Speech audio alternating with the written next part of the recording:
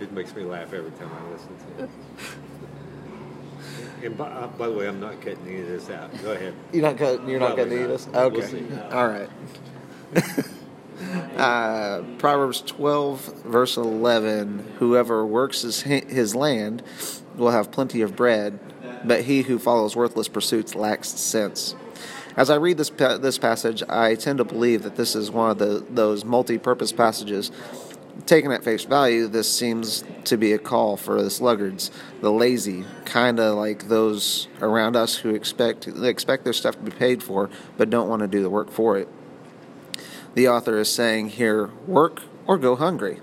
That's the old school oil field mentality, if you ask me. If you don't work, you don't eat. You can choose to take a day off here or there, or a vacation, but do that on your own dime.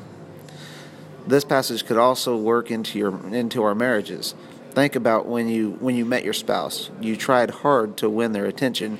You worked to impress them. You worked to get to know them so you could please them. Now, the marriage is no different. Just because you said "I do" does not mean that you get to retire. Your marriage still takes work, and a lot of that work is communication and understanding and patience. One more avenue for this particular passage, our spiritual lives. What would a Christian look like if they felt the tug of God and responded at church one day? They went to the front, and the preacher said, "Welcome to the family, son." Side note, Lincoln Avenue Baptist Church does not operate in this way. It's just an example.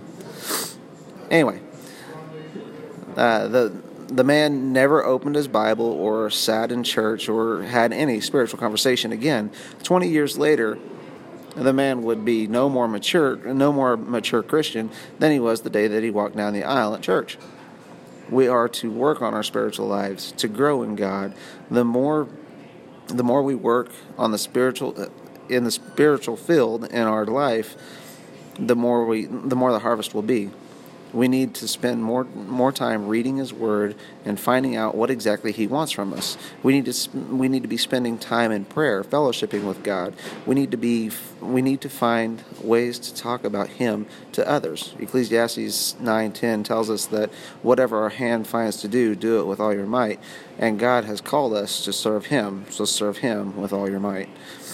This passage can easily fit into a ton of areas in our life. The idea is, though, we are not called to be lazy. Life is hard, life is messy, but we have to buck up and work things out and do it for the glory of God. Good job.